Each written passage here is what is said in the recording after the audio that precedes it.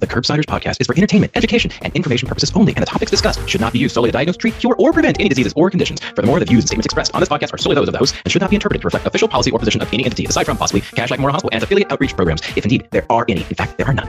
Pretty much, we aren't responsible if you screw up. You should always do your own homework and let us know when we're wrong. In case you missed it, we are excited to announce that the Curbsiders are now partnering with VCU Health Continuing Education to offer CE credits for physicians and other healthcare professionals. Check out curbsiders.vcu.org for more information.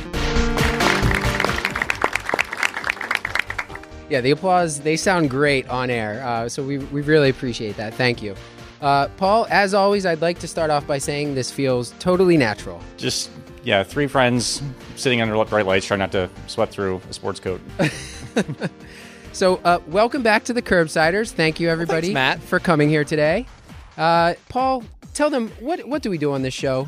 So we are the Internal Medicine Podcast. We use expert interviews to bring you clinical pearls and practice-changing knowledge. And we have one expert we have for you. We're excited to tell you all about her.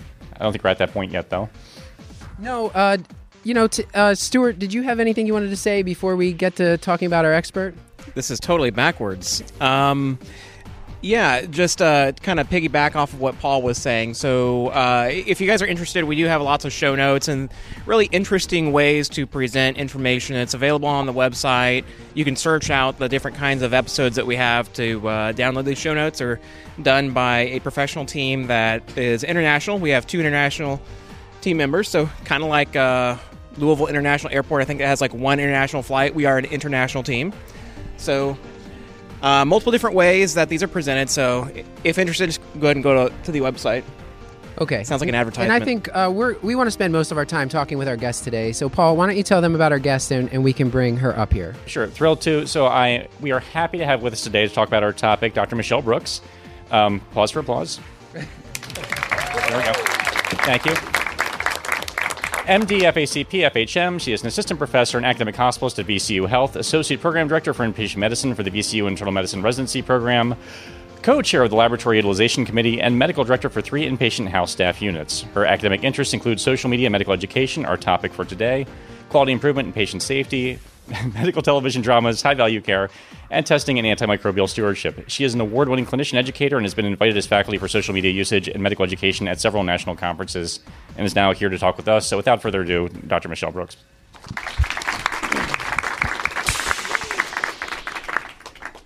Thank you. That was such a nice introduction. Okay, Michelle, so we're going to drop the formality. We can go with first names for the rest of the podcast. Thank you. And why don't you tell the audience, if they don't know much about you, tell them something about yourself outside the world of medicine. They just heard your bio, but what else, tell us something else interesting about yourself. Is this my one-liner? Yeah, your one-liner. So I'm a 39-year-old Louisiana native turned academic hospitalist in Virginia. I'm kind of an ultimate hashtag fangirl of like everything, which is somebody who's like obsessive and overexcited about a lot of stuff. I am the wife of a wonderful and very sarcastic hubby and mother to a really energetic and just absolutely great 6-year-old. And I am an adult fan of Lego or an AFOL. And a hiker in my spare time. Like Legos? Like Legos. And I'm actually Paul Nelson Williams' best friend. We're best friends. And I have like proof on Twitter that shows that. You're so lucky. That's a position. Honor. Many have been vying for that position. So to claim that, It took you a long time to get a best friend, but true. 44 years in, I've done it. So thank you. This brings up after the show today. If anyone wants to give Paul a hug, he loves that. Sure, selfies. I'm on board. Great. So I continue to amass book recommendations so I can feel bad about how I'm not spending my spare time. So I'm going to ask for a book every physician should read. Can be medical related, fiction, nonfiction, doesn't matter at all. So I was actually introduced to this by Dr. Carl in the residency program, but Crucial Conversations by Patterson is a book that talks about how to talk to people when the stakes are high and the conversations are tough. So we read it as a book club. I don't remember who was the chiefs that year, but Leah's year. And then we tend to prescribe it to people that are having difficulty in communicating, and that could be faculty, residents, students, whatever. It's like a prescription book. It's kind of like a life skills thing. It's not necessarily like difficult conversations with patients. It could just be how to it's talk more to people. just life skills, and the examples are I don't think any of them are medical. I don't think any of them were medical. So I've got to ask about this only because it's in the script and you didn't mention it. You had put here Teaching Naked. I tried to find the book cover, but I have Safe Search on. Oh, that was going to be my pick of the week. Oh, let's not get ahead of ourselves. Okay. And don't be scared by the title. I'll explain. Did you want to ask her anything else, Stuart? Oh, yes. What was your favorite failure or patient complaint or things? So I was thinking about this because I fail a whole lot. I do QI, and we call it like failing upward or whatever, falling uphill. And one of my colleagues, Derek Leiner, just recently tweeted a quote from an intern conference where they were focused on mistakes about like if you think you're the king of the mountain and you're at the top, and then when you stumble, you can only go downward. But if you realize you're on a journey and you're still on the side of the mountain going up, then you just take it as a stumble and continue going upward. So I think my biggest failure perspective-wise now was I just failed to listen to an M3 student. They were concerned about a pathology report, and I like vaguely remember her saying something about it and then just kind of like dismissed it. And then it ended up being a malignancy that I missed a diagnosis. But then we kind of worked it out at our morbidity and mortality conference and our improvement conference, and we made a big change to the EHR on like how pathology reports are viewed in our system. And so I felt like a lot of good came from that, but I feel like I still should have just listened to the M3 student. So it's always good advice. Listen to your students. So would you say that was your best advice? Sure. Is there any other, so we've already been exposed to a lot of these people in the past 24 hours, but is there any great advice that you've gotten maybe while you were working here or just anywhere in your career that you wanted to share with the audience? Yeah, I tried to steal his question. It didn't work. Well, so I think the best advice I got was just basically like, don't apply to 4 fellowships if you love everything. And like I already mentioned, #fangirl, that's like going to come across a lot. If you love everything, just stay general. And so hospital medicine was good for me because it's a general field where I can see a little bit of everything. And, you know, it's a very general field, I guess. So, that's generally good advice. So don't apply to 4 fellowships. Like, thank you, Stuart. Insanely helpful. Keep the commentary coming. Well, why don't we do some picks of the week? I think we have a little bit of time for that. And as always, I like to start with Paul Williams because he's just so eloquent. Yeah, thanks. You think you jinxed me. So I'm going to recommend an HBO show that may actually go downhill, but I am going to recommend The Outsider. I think Stuart had a hard time picking which The Outsider is actually I wasn't sure which to. The Outsider it was, so. There are a lot of Any of those would be fine. He sent me a text message that says The Outsider. I mean, you can't go wrong with a Coppola movie, but I actually meant the HBO series that is currently happening right now. I will say it's based on a Stephen King book that I have not read and don't know how it turns out, and please don't tell me. The pilot, at least, was one of the most thoughtful and sort of intelligently directed things I've seen in a while. The performances are great. It's very suspenseful. I won't get into it because we should actually get to substance. But if you have 10 hours to burn, I would recommend The Outsider. Have you ever watched the Trace Adkins The Outsider? Okay. It's got John Fu. Stuart, what is your pick of the week? No, you're next. I'm next. Okay. Yes. All right. So my pick of the week is a book that I'm currently reading. I'm like 3/4 of the way through, so I feel comfortable recommending it. Also, it was recommended by Josh Hartzell on the podcast. It's called Culture Code. It's right there. And yeah, there you go, by Daniel Coyle. And I think this book, it's just when I read nonfiction, I like to look for stuff that is just like insanely practical, often coming from other fields, and how can I apply it to my life and my work and what I do. And this book just talks about like just fantastic cultures from real world examples such as the Navy SEALs, certain startup companies, and how the people in those cultures, how they interact. There's a lot of like feedback. There's how they build each other up. And then it creates this safe space where they can give really difficult feedback. So this book is a quick read, and I think it's just got a lot of really useful stuff, especially if you're working in teams, which I imagine all of you are if you're working in the hospital or just in healthcare in general. So, yeah. So talking about insanely practical and useful, what do you think about Cats? After hearing you and Paul talk about it, I'm really excited to see it. Yeah, I don't make it out to the movies very often yet, and certainly I would never take any children to see this movie, so Yeah, I'll have to wait for it on video. Okay. And then my pick of the week is a Netflix series that I heard you talking about the movie, the 1982 movie. I searched it up, and this is what popped up, and I thought it was the same thing at first, and it wasn't. It's kind of cool. Yep. Yeah. Classic. Well, the one from the 80s? I guess it's the 80s. It's like one of the Jim Henson things. It's the only Jim Henson one that apparently gave kids nightmares. Yes. Well, I think it's actually a requisite for all Jim Hensons to give you nightmares.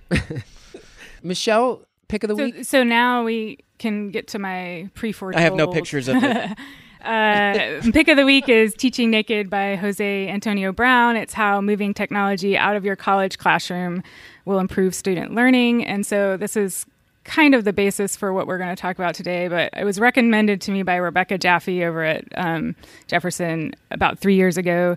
And basically it's thinking equally about the environment inside and outside of what he calls the classroom, what I call rounds, and thinking through how do you engage learners in both parts of those environments equally.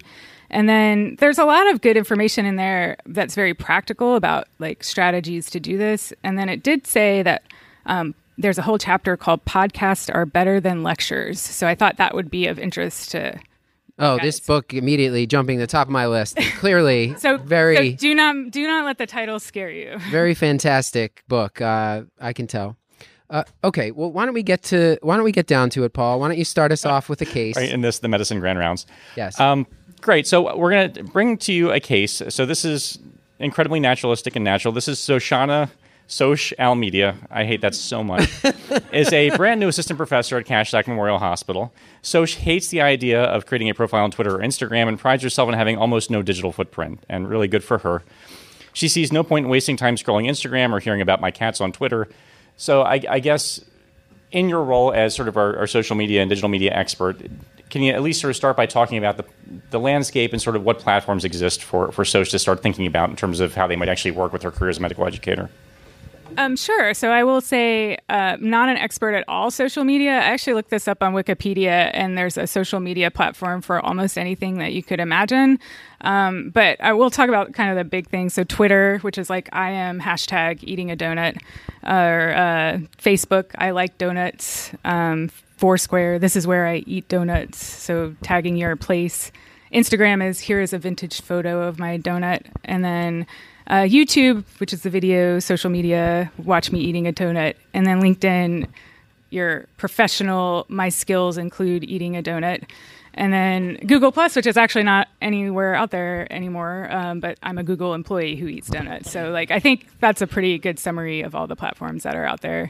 But obviously there's Doximity and Snapchat and TikTok and some other things that I know I have limited knowledge about, But I would ask, is this something that when you're counseling other faculty members or the trainees that you're working with, are you recommending that they have some sort of digital footprint? Or are you from the camp like it's okay not to be on there at all? Well, I think I'm of the camp. It's like my job is not to convince you if you're totally anti-social media that this is where you need to be. My job is to tell you about one way in which you can connect with learners who are growing up with this type of platform, with these type of platforms on how to connect with them in certain ways. But I'm of the camp that you probably already have a digital footprint, so having control over what that is and what it says is probably important. Part of your branding, I guess. Right. Yeah, the Kevin MD, I think, I don't know if he was the first one to do this, but it was first on my radar because of him. He had written a book about this, basically taking control of your digital footprint, because there's all these websites that kind of put these like star recommendations out about doctors, and it's hard for you to control what's put up there. It's often like negative things that people that have had a negative experience are going to want to post something. So I think just like having some sort of taking control, whether it's a Doximity or a LinkedIn, I think those are good general places where there's limited, you can make that as much or as little as you want. But I think just having a profile picture, here's who I am, here's my job title, there's various reasons why I think that's important. And so I do encourage people to have at least some sort of presence. Well, I'm also a little concerned that if you have no presence whatsoever, your patients are still going to search for you. And so you need to understand what's out there. There's a website that's actually a little scary. I think it's the My Life website or whatever, where it shows like a profile that's based off of like all of your publicly accessed information and gives you a rating that's based off of what's available. And so if you have nothing available, it actually gives you a less influential or a not influential but a less credible rating. And your patient, this is what your patients are looking at. They're looking at that and vitals and Rate My MD and all this other wonderful air quotes stuff that is already defining you. So unless you grab your presence or who you are and define it for yourself, someone else is going to define it for you. And so that's one of the concerns that I have about not stepping out there. Yeah, and I think like I'm going to seem like I'm really an expert in this field, but I can also show you my origin story of how I got to. I'm going to talk a lot about Twitter because that's sort of my professional excellent social media platform. But and it just so happens we have that one next too. Oh, okay, yeah. Great. Yeah. So I guess I'm totally twittering or tweeting or twitting, and I'm still learning the lingo. Hashtag still learning the lingo.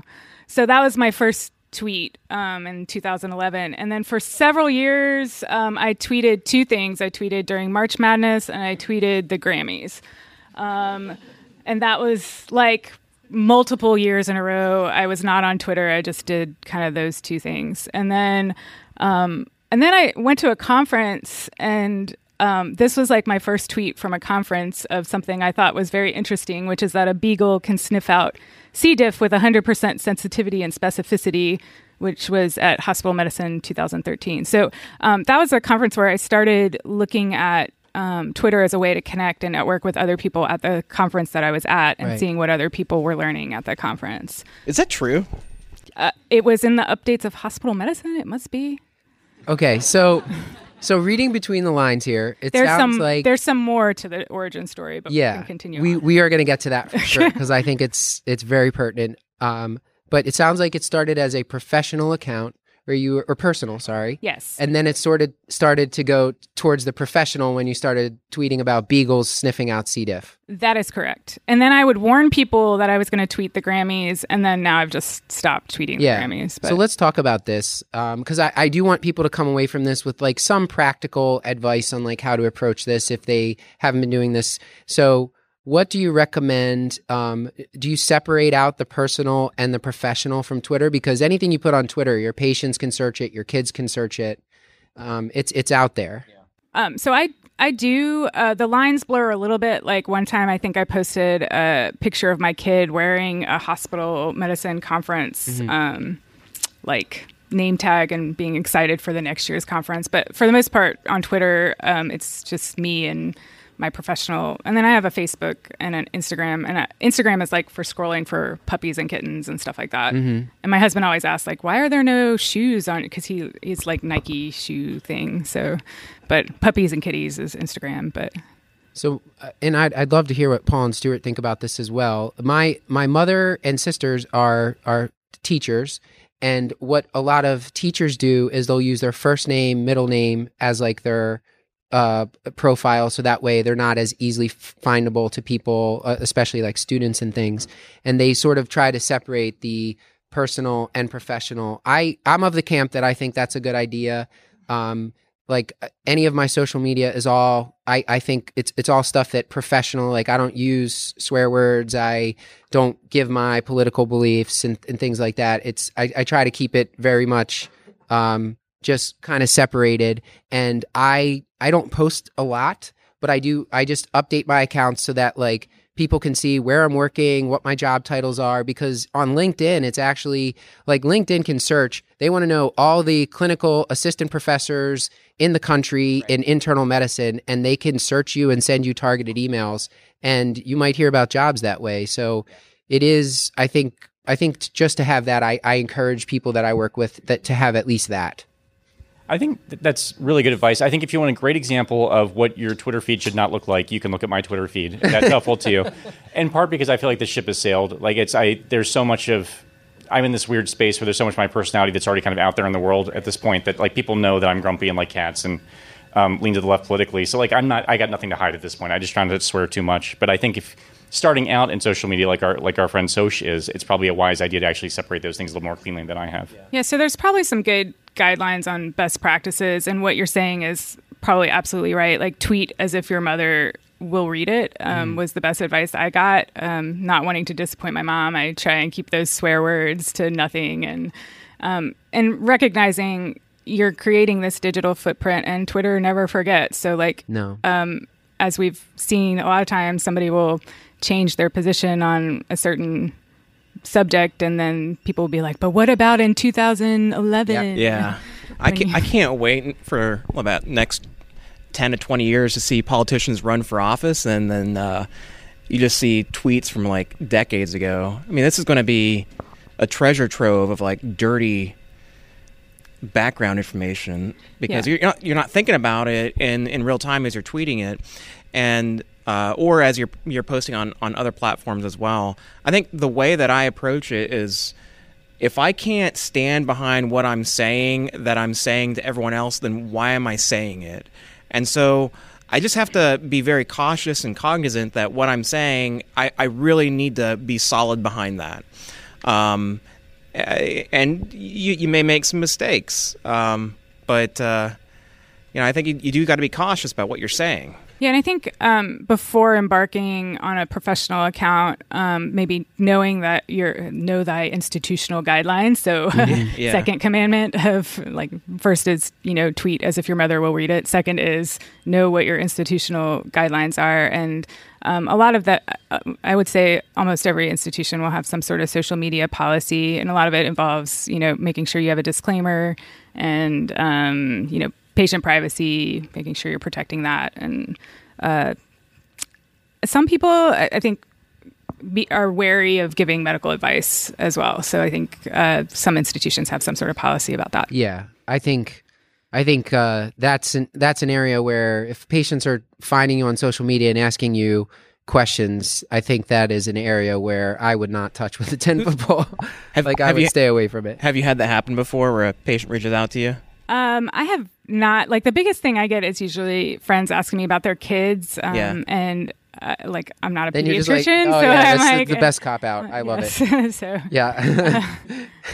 So and I think we'll get more specifically into Twitter, but just in terms of social media broadly, are there, especially for our friend Soch, who's just thinking about sort of delving in, are there negative aspects that we should think about? Or that, just so I think some of the concerns that people have is that it just may be a time soak, or is it even possibly detrimental to mental health? Like, for instance, Instagram, sort of the prototypic example where you see people living their best lives all the time, that it actually makes you feel kind of terrible about yourself. And everything's filtered. Yes, right. So are there, what counseling would you give someone who's starting out in terms of sort of the possible negative aspects of social media?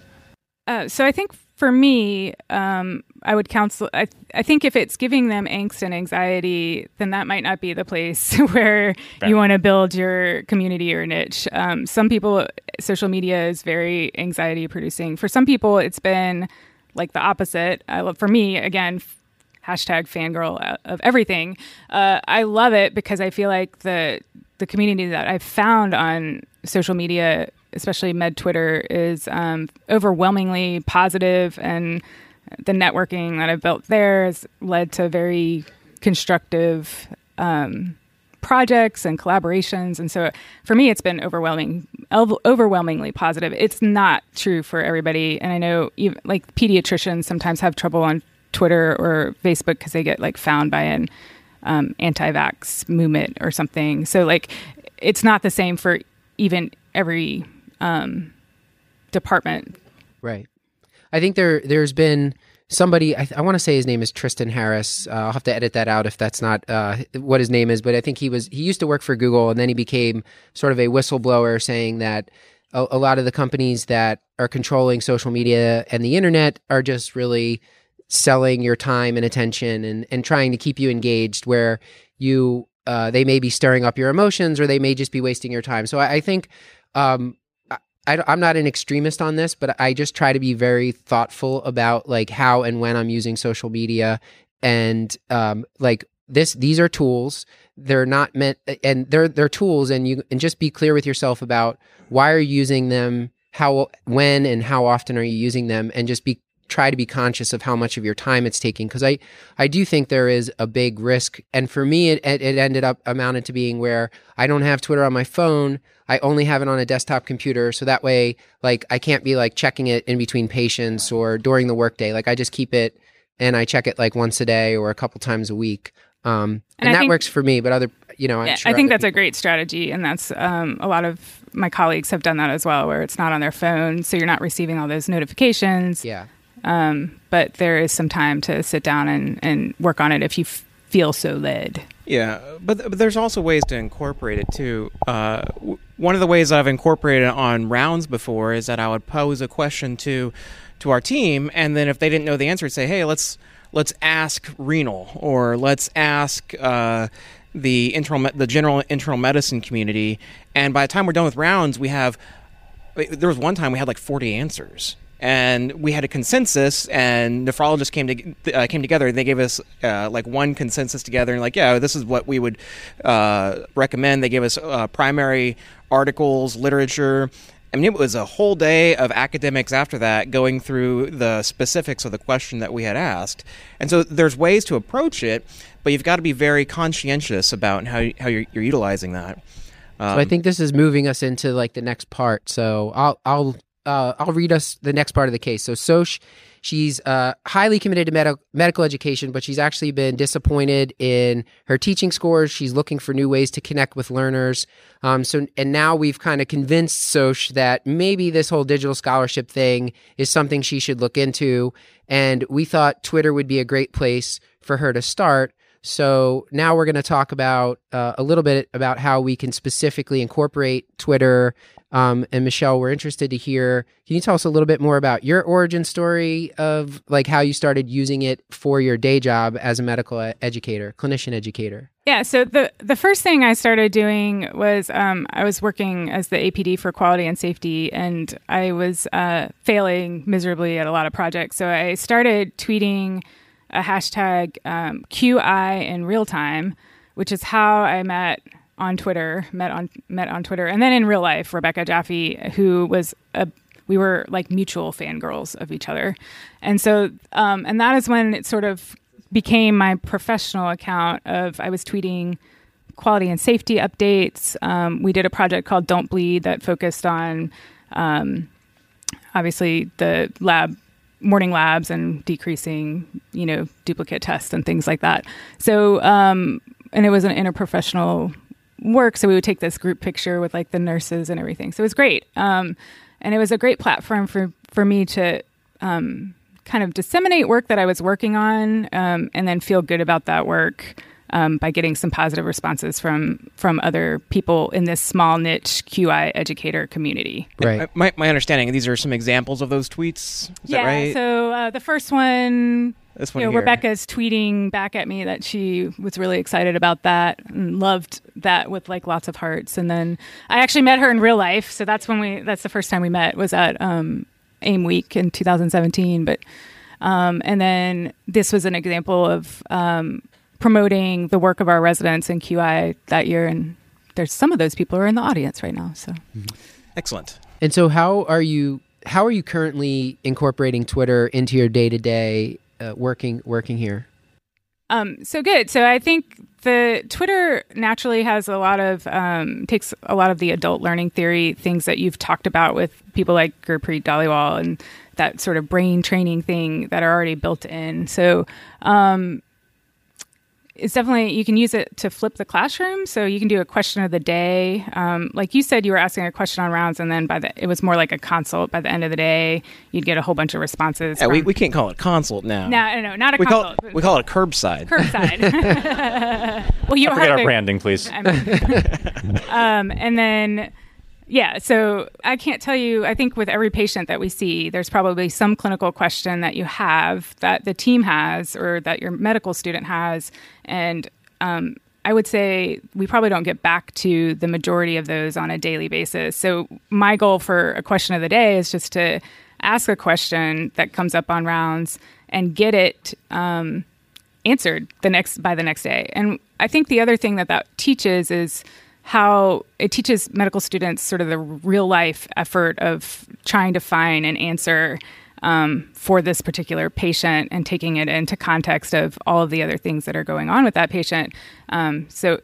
Most of them start with UpToDate, but a lot of them go to the literature, and some of the questions can't be answered in UpToDate. I like to ask about likelihood ratios and some other things to drive them towards like JAMA, rational clinical exam, and all of that stuff. So, can you give like a concrete example of like what that might look like, or maybe one from recent memory? Are you putting polls? Are you screenshotting something and highlighting? Like what sort of technique?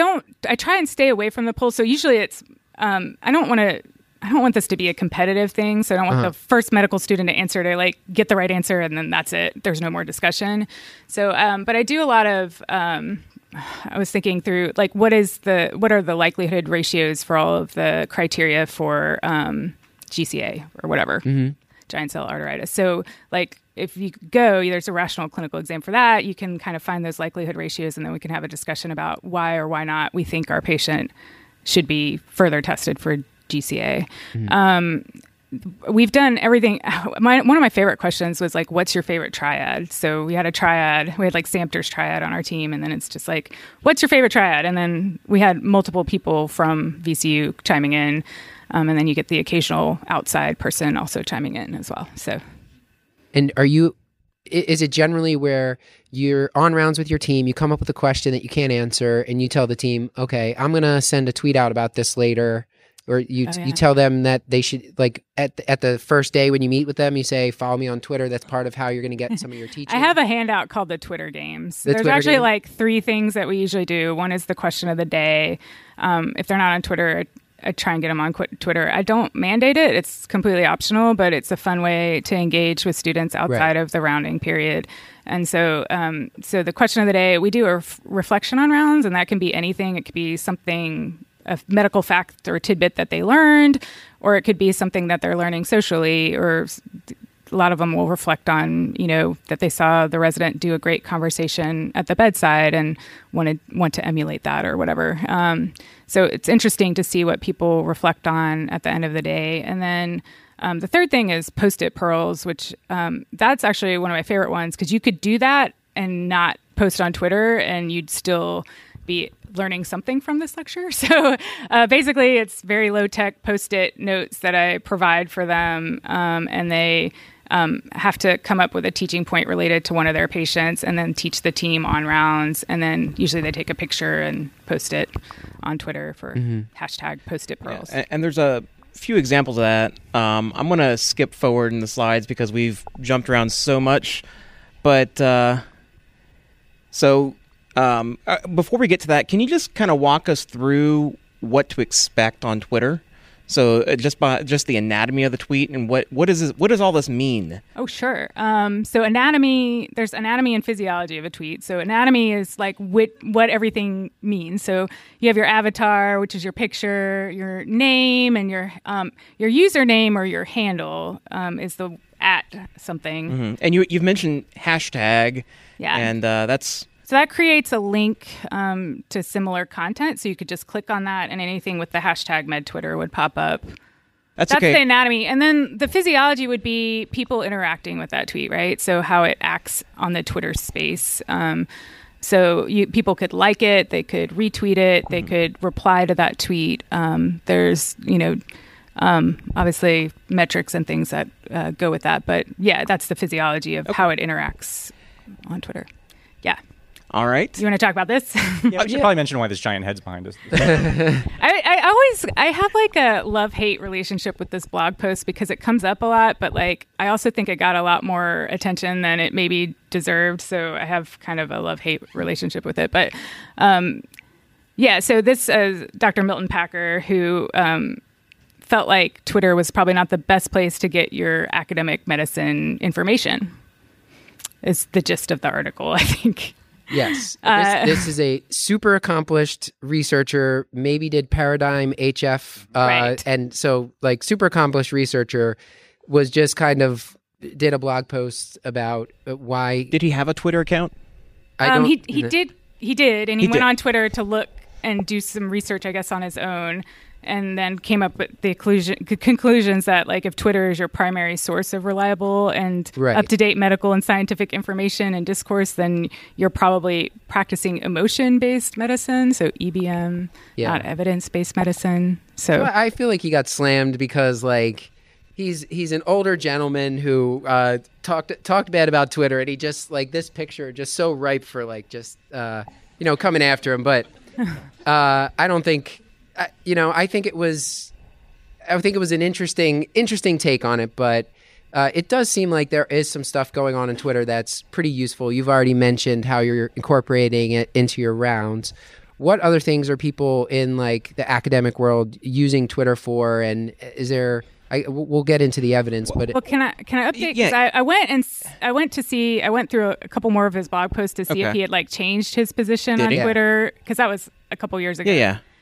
So he did not, but now he thinks that academic journals are similar to Twitter, and he considers them a sluggish form of Twitter. Well, yeah. So I thought that was interesting in that, like, now I don't know where we're going to get our information. It's the publication bias all over again, just in real time, essentially, with academic medicine versus Twitter. It's just whatever is at the forefront. Before I kind of wanted to, like, backtrack just a little bit, because we were talking about his perspective on the downsides of Twitter, and just kind of wanted to expand upon that first before we get into what the advantages are or how you've been using it. So this is adapted from what you had sent to us, and want to ask you more about your thoughts on the downsides of Twitter as far as using that to disseminate medical information. So, it's not peer-reviewed for the most part. So there are some examples of how content has been curated and found to be lacking in certain ways. But for the most part, you're just seeing information that people are putting out there, content. It can be overwhelming. It depends on how you manage your feed, though. So you can you only get information from who you follow. So you can definitely limit the amount of people you follow. I think Gurpreet Dhaliwal is a good example of that. I don't think he's ever tweeted, right? He's tweeted like whenever he tweets, he'll tweet something and then like a week later he'll delete it. So you've got to be like right there for that moment. Yeah. So Stuart's just waiting. He's got an alert set. Like, but in my mind, he's only following all of the diagnostic reasoning stuff and journals that are posting case reports, and like that's probably the way he manages his Twitter feed, right? Yeah, I'm sure. I haven't asked him that question, but I'm sure. There's also ways to do that within Twitter that are Twitter lists. So you can go and create lists of different people. So you can manage that. But it can be information overload and overwhelming to kind of be like, I missed all of this information that has been tweeted since the last time I logged in. So why should a medical educator or a physician get on Twitter, though? You had mentioned a few ways about how they use it, but what are some of those advantages they can use, even if they're not necessarily putting out some of the tweets that you were talking about? Like, why should I even recommend it to somebody? I think you're gaining access to this vibrant med-ed community that's on Twitter, and you're hearing other people's ideas, and it's a way of disseminating work that a lot of times there are publication biases against. So you can get something out there, get it at multiple institutions, and then figure out how to write it up that way, figure out how to evaluate things by getting basically access to experts in med ed. And this is kind of an example of that. I had a medical director that had been working for me for a couple of years, and I thought he was very stellar at what he did. And he wanted a job at OHSU. So I reached out to them, got him an interview within about a week and a half, actually, with that specific facility. Now, ultimately, he didn't decide to get a job with them, but did get a job with a competing group in that same area, and is very happy with that. But because of the network that we were able to build, we were able to actually reach out and gather some references in the local network that could get him those interviews. It was ridiculously quick. I couldn't believe it. And I think you're mentioning something that's really important, which is a lot of our clinician educators here at VCU are sort of homegrown.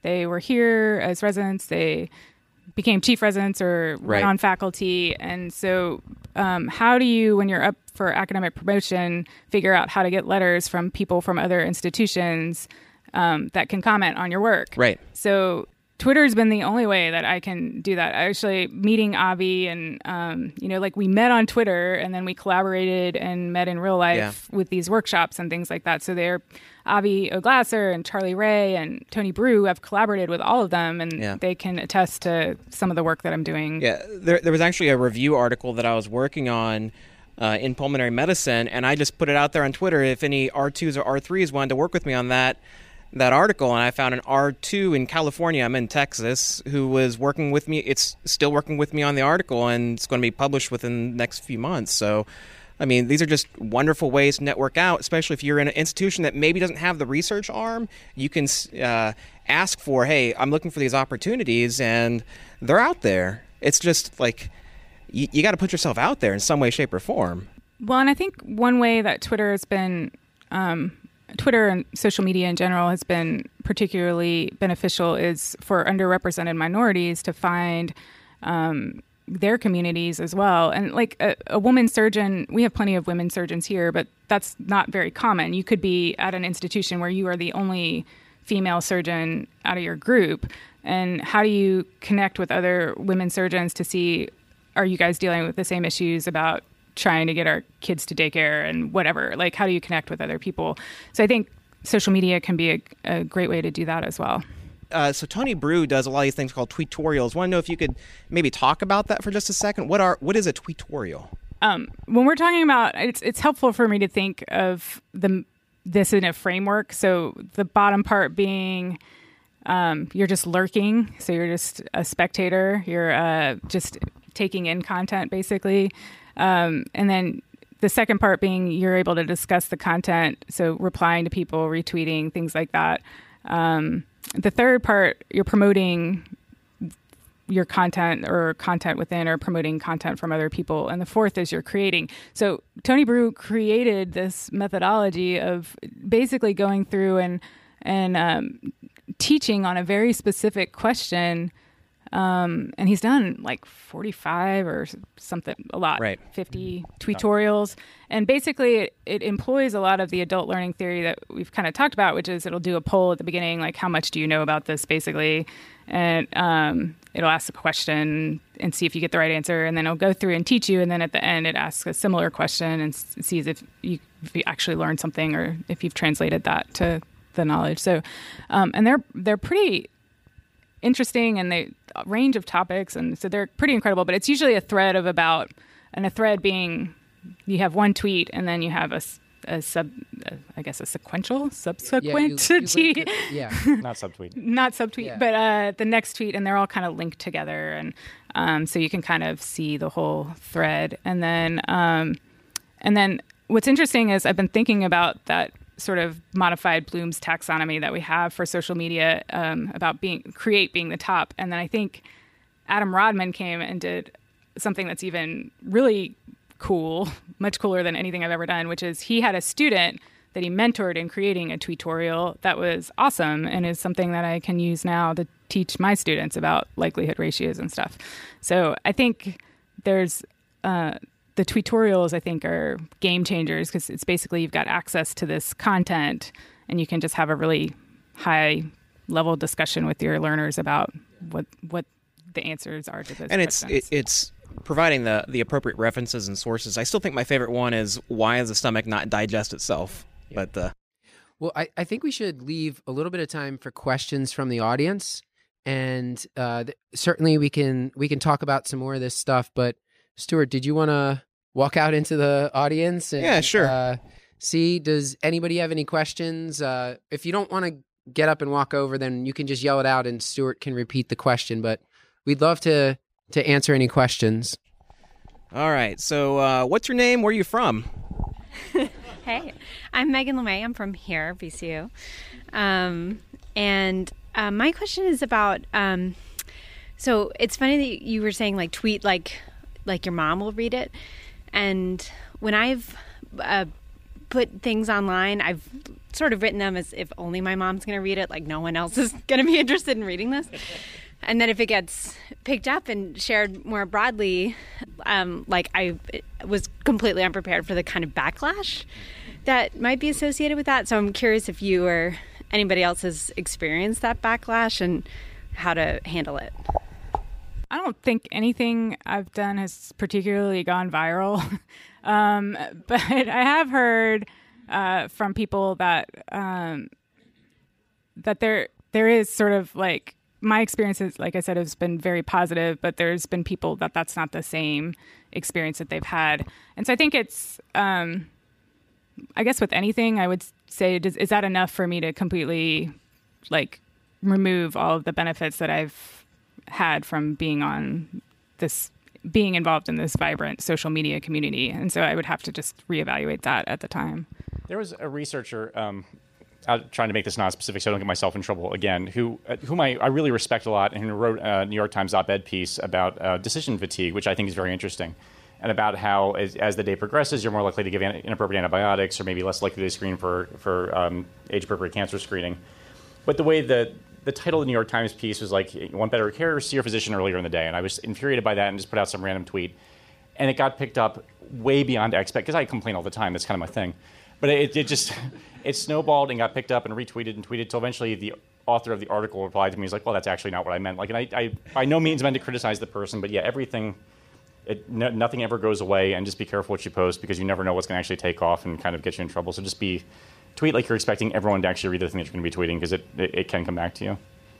I don't know. I don't think I'm a little argumentative at baseline, so if someone wants to be snarky and be argumentative, I just welcome it. But that's just me. So I do think you gotta, if you find yourself in that situation and it's affecting your mood, mental health, you just walk away from it. I don't know. I don't really have really great advice for that. It's really hard. Matt, you don't ever tweet. I don't know. We had an episode of the show where we talked about urinary tract infections with a geriatrician, and it was 3 men talking about urinary tract infections and not having had any. The main point of the show was coming from a geriatrician point of view, like, don't blame every altered mental status or fever in the elderly on a UTI. Right. But what came off was we were saying that acute cystitis is not painful or is not bothersome and doesn't need to be treated. And even within our own team, the women on our own team were like, yeah, I was bristling at that. And we issued an apology, and then we had future shows where we talked about it, and now we're talking about it again now. So I think it's just like, just saying like, we're sorry, I can see how this was misinterpreted, or I can see how this was offensive. I mean, I think an apology and some humility goes a long way. And then there's also sometimes people are just crazy and looking for a fight, and there's some of that out there. So we've been insanely lucky, though. People have been really supportive and mostly just overwhelmingly nice to us about everything. Any other questions? Okay, let's see. What's your name? What's your favorite color? Oh, I'm Casey Ann Lavender. So I'm actually on the CHESS social media work group, and it's been opening a lot of doors for me. And I just wanted to know if you guys had any comments on joining on national societies and their social media networking there. Like your lanyard, it says NASA. I think one thing that I'm considering, and I haven't talked to my husband about this yet because it's kind of a time commitment, but there's actually like a social media fellowship through SHM that I'm actually considering. It's a new thing. I think the first class will be this year, and it's like a year-long remote study with projects in the interim. So I've been considering that. I know a lot of the people on the social media for hospital medicine because they always like email me to see if I'll tweet out some stuff. So, but I think it's a great way to get involved at a junior level, a student, resident, or junior faculty at a national organization. I think it would be a great way to get into that. Awesome. Was there another question? All right. Okay. What's your name and what's your favorite animal? My name is David Goldberg. Favorite animal is... You don't have to answer that, by the way. We go with lion, king of the jungle. So my question, it's hard to stay out of politics these days and anything. And in medicine now, ACP last month talked about single-payer system and brought forward 2 ideas about moving towards that. It's kind of hard for us to stay out of that. It's just do you all try to avoid tweeting about those things? I guess as medical educators, but I feel like as our patients look to us as leaders, and how do we approach something that's so controversial? I do think advocacy is a great way for physicians to be involved in social media. Just recognizing that there may be, it can sometimes be polarizing. I think a good example of that was when the NRA kind of called out physicians of, stay in your lane, and that whole hashtag, this is our lane, that kind of blew up overnight. I think that was a great way for physicians to advocate for gun safety and gun control. But for me, it's like a personal decision about the choices of what to advocate for and when. And so I think that's going to be different for every person. But I think it is a way, I think Twitter is a way for physicians to advocate for causes that affect our patients. So that's... Yeah, absolutely. We might have time for one more question. We're good? Okay. All right. So we can maybe we'll sign off here. We can hang out afterwards if people have other follow-up questions, but I want to be respectful of everyone's time. So Paul, did you want to do the outro? Well, I actually have a pun for you first. Oh boy. Yeah. So the pun was, why was Napoleon so unpopular on Twitter? Yeah. It's because he never retweeted. Okay. Legitimately my favorite one that you've done so far. I mean, you got a groan from the crowd. That's why I asked Okay, Paul, let's do it. Right. Well, this has been another episode of The Curbsiders, bringing a little knowledge food for your brain hole. Yummy. Strong. Get your show notes at thecurbsiders.com/podcast and sign up for our mailing list at thecurbsiders.com/knowledge food to get our weekly show notes in your inbox. That's right, Paul, because we're committed to providing you with high-value, practice-changing knowledge. And to do that, we need your feedback, so please subscribe, rate, and review the show on Apple Podcasts, no longer iTunes, or contact us at thecurbsiders@gmail.com. A special thanks to our social media team, Hannah R. Abrams on Twitter, Beth Garbs Garbatelli on Instagram, and Chris the Chew Man Chew on Facebook. Until next time, I've been Stuart Kent Brigham. Thank you, Stuart, for producing our theme music, and thank you to Claire Morgan at Notterly for editing our audio. Until next time, I've been Dr. Matthew Frank Watto. And thank you to Alan Dow for assisting with that. Yes, thank you for the introduction, Alan. I've been Michelle Nalapa Brooks. Again, Strong, and I remain Paul Nelson Williams. Thanks. Goodbye.